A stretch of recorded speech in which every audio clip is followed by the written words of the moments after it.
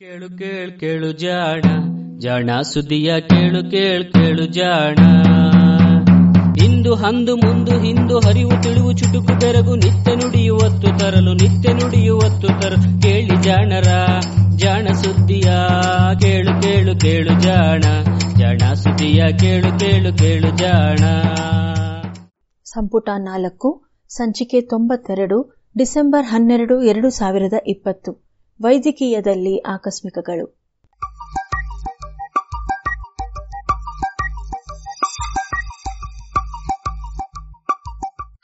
ಕವಾಟವನ್ನು ವಿನ್ಯಾಸ ಮಾಡಿದ ಹೂವಿನ ರಚನೆ ಭಾಗ 1.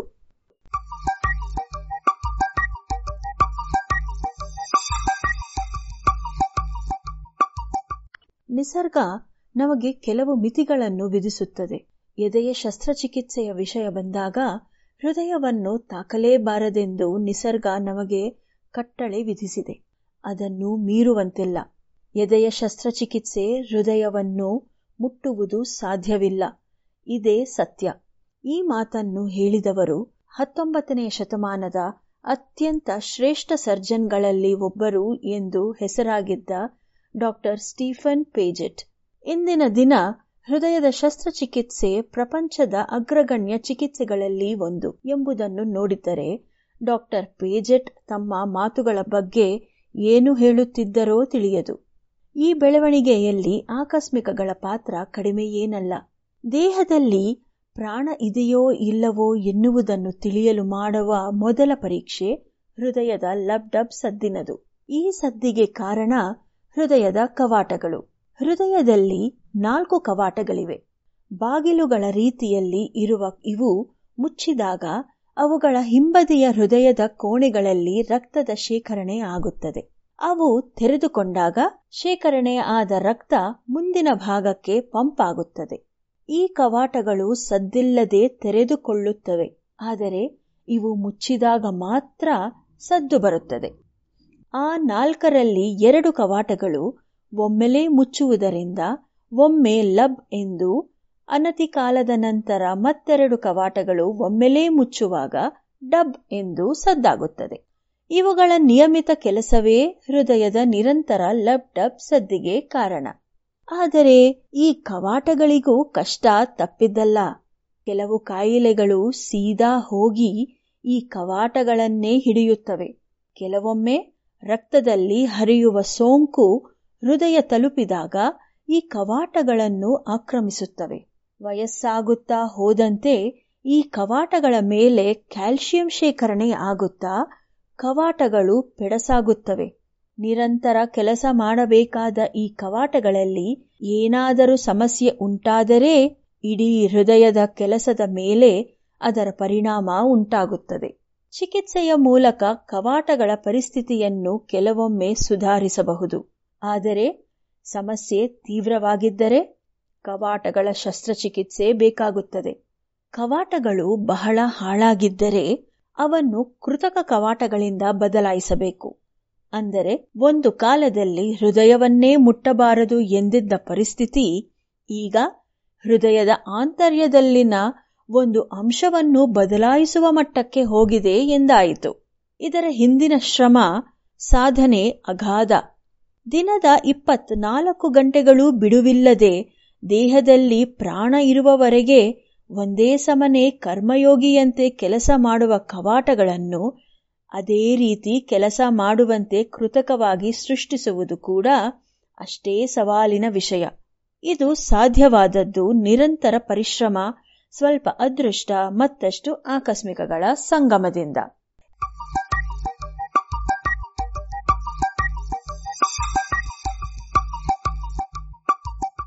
ಹೃದಯ ನಿರಂತರವಾಗಿ ಕೆಲಸ ಮಾಡಬೇಕಾದ ಅಂಗ.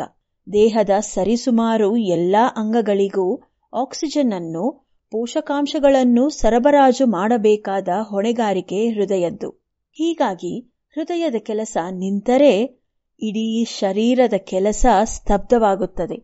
ಹೃದಯದ ಶಸ್ತ್ರಚಿಕಿತ್ಸೆ ಮಾಡುವಾಗಲೂ ಅದರ ಜವಾಬ್ದಾರಿಯನ್ನು ಒಂದು ಯಂತ್ರದ ಪಾಲಿಗೆ ನೀಡಿ ಹೃದಯ ಮಾಡುವ ಕೆಲಸವನ್ನು ತಾತ್ಕಾಲಿಕವಾಗಿ ಈ ಯಂತ್ರದ ಮೂಲಕ ಮಾಡಿಸಿ ಹೃದಯಕ್ಕೆ ಬೇಕಾದ ರಿಪೇರಿಗಳನ್ನು ಮಾಡಿ ಆನಂತರ ಆ ಯಂತ್ರದಿಂದ ವಾಪಸ್ ಹೃದಯದ ಜವಾಬ್ದಾರಿಯನ್ನು ಹೃದಯಕ್ಕೇ ವರ್ಗಾಯಿಸಬೇಕು.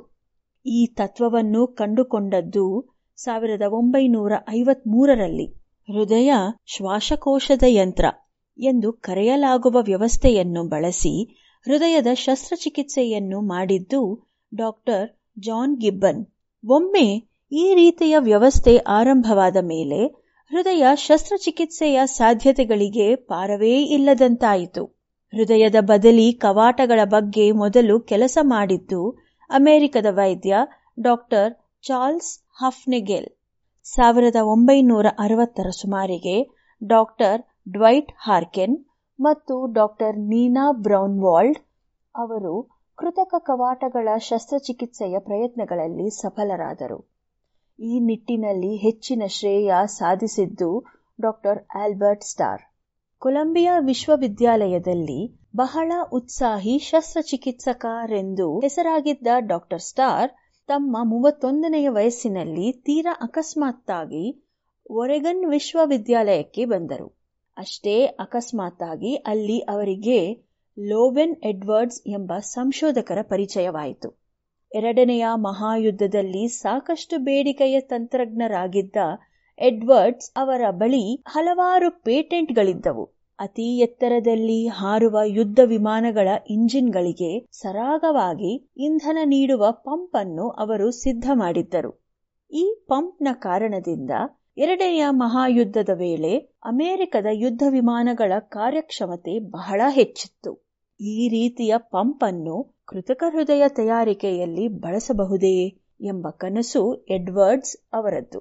ಈ ಕನಸಿಗೆ ರೆಕ್ಕೆಗಳು ಮೂಡಿದ್ದು ಡಾಕ್ಟರ್ ಸ್ಟಾರ್ ಜೊತೆಗಿನ ಅವರ ಭೇಟಿಯ ವೇಳೆ ಹೃದಯವೆಂದರೆ ಕೇವಲ ಪಂಪ್ ಮಾತ್ರವೇ ಅಲ್ಲವೆಂದು, ಕೃತಕ ಹೃದಯದ ಬೆಳವಣಿಗೆಗೆ ಮೊದಲು ಕೃತಕ ಕವಾಟಗಳನ್ನು ನಿರ್ಮಿಸಬೇಕೆಂದು ಡಾಕ್ಟರ್ ಸ್ಟಾರ್ ತಿಳಿಸಿದರು.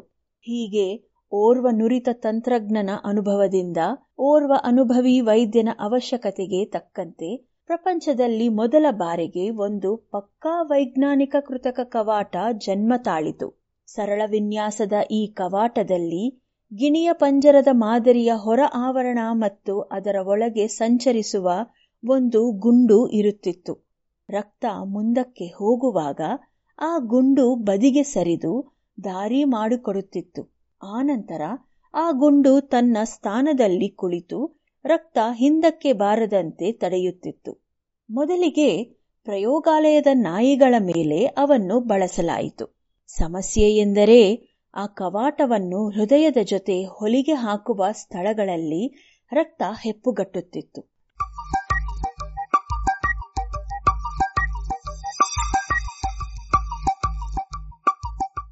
ಹೀಗೆ ರಕ್ತ ಹೆಪ್ಪುಗಟ್ಟದಂತೆ ಮಾಡುವುದು ಹೇಗೆ ಎಂದು ಚಿಂತಿಸುತ್ತಾ ಆಸ್ಪತ್ರೆಯ ಮೆಟ್ಟಿಲು ಹತ್ತುತ್ತಿದ್ದ ಡಾಕ್ಟರ್ ಸ್ಟಾರ್ ಅವರಿಗೆ ಮೆಟ್ಟಿಲಿನ ಬದಿಯ ಕಿಟಕಿಯಿಂದ ಗಿಡದಲ್ಲಿ ಅರಳಿದ್ದ ಚೆರ್ರಿ ಹೂವುಗಳು ಕಂಡವು. ಸ್ವಲ್ಪ ಕಾಲ ಅದರ ಸೌಂದರ್ಯವನ್ನು ಸವಿಯುವ ಉದ್ದೇಶದಿಂದ ಅವುಗಳ ಬಳಿ ಹೋಗಿ ಡಾಕ್ಟರ್ ಸ್ಟಾರ್ ಆ ಹೂವಿನ ವಿನ್ಯಾಸ ಗಮನಿಸಿದರು. ಹೂವಿನ ಆಂತರ್ಯವನ್ನು ಕಾಪಾಡುವಂತೆ ಆ ಹೂವಿನ ದಳಗಳು ಸ್ವಲ್ಪ ಮಡಚಿಕೊಂಡಿದ್ದವು. ಇದನ್ನು ನೋಡಿದ ಕೂಡಲೇ ಡಾಕ್ಟರ್ ಸ್ಟಾರ್ ಅವರಿಗೆ ತಮ್ಮ ಕೃತಕ ಕವಾಟದ ವಿನ್ಯಾಸ ಹೇಗೆ ಇರಬೇಕು ಎಂಬುದು ಥಟ್ಟನೆ ಹೊಳೆಯಿತು. ಹೊಲಿಗೆ ಹಾಕುವ ಸ್ಥಳಗಳ ಮೇಲೆ ಬದಿಗೆ ಸರಿಸಬಹುದಾದ ಒಂದು ತೆಳುವಾದ ರಬ್ಬರ್ ಪದರ ಇರಬೇಕೆಂದು, ಹೊಲಿಗೆ ಹಾಕುವ ವೇಳೆಯಲ್ಲಿ ಮಾತ್ರ ಅದನ್ನು ಪಕ್ಕಕ್ಕೆ ಸರಿಸಬೇಕೆಂದು, ಹೊಲಿಗೆ ಬಿದ್ದ ಮೇಲೆ ಆ ಪದರ ಮುಂಚಿನಂತೆ ಸ್ವಸ್ಥಾನಕ್ಕೆ ಬಂದು ಹೊಲಿಗೆಗಳನ್ನು ಮೇಲಿನಿಂದ ಆವರಿಸಬೇಕೆಂದು ಎಡ್ವರ್ಡ್ಸ್ ಅವರಿಗೆ ತಿಳಿಸಿದರು. ಈ ವಿನ್ಯಾಸವನ್ನು ಎಡ್ವರ್ಡ್ಸ್ ಬಹಳ ಅಚ್ಚುಕಟ್ಟಾಗಿ ಮಾಡಿದರು. ಇದರಿಂದ ಹೊಲಿಗೆಗಳ ಜೊತೆಯಲ್ಲಿ ರಕ್ತ ಸಂಪರ್ಕ ತಗ್ಗಿ ರಕ್ತ ಹೆಪ್ಪುಗಟ್ಟುವ ಸಮಸ್ಯೆ ಬಹಳಷ್ಟು ಕಡಿಮೆಯಾಯಿತು.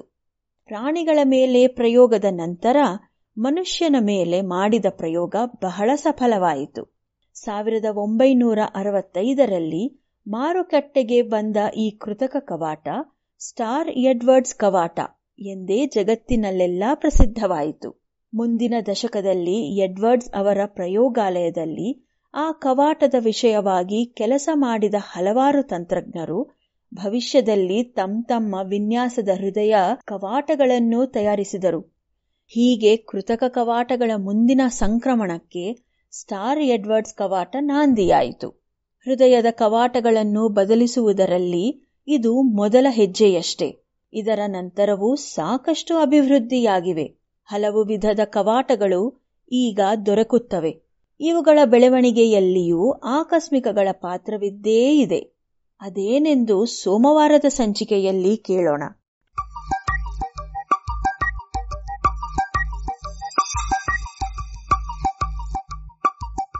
ಇದು ಇಂದಿನ ವೈದ್ಯಕೀಯದಲ್ಲಿ ಆಕಸ್ಮಿಕಗಳು. ರಚನೆ ಕಿರಣ್ ಸೂರ್ಯ, ಜಾಣಧ್ವನಿ ಅಶ್ವಿನಿ.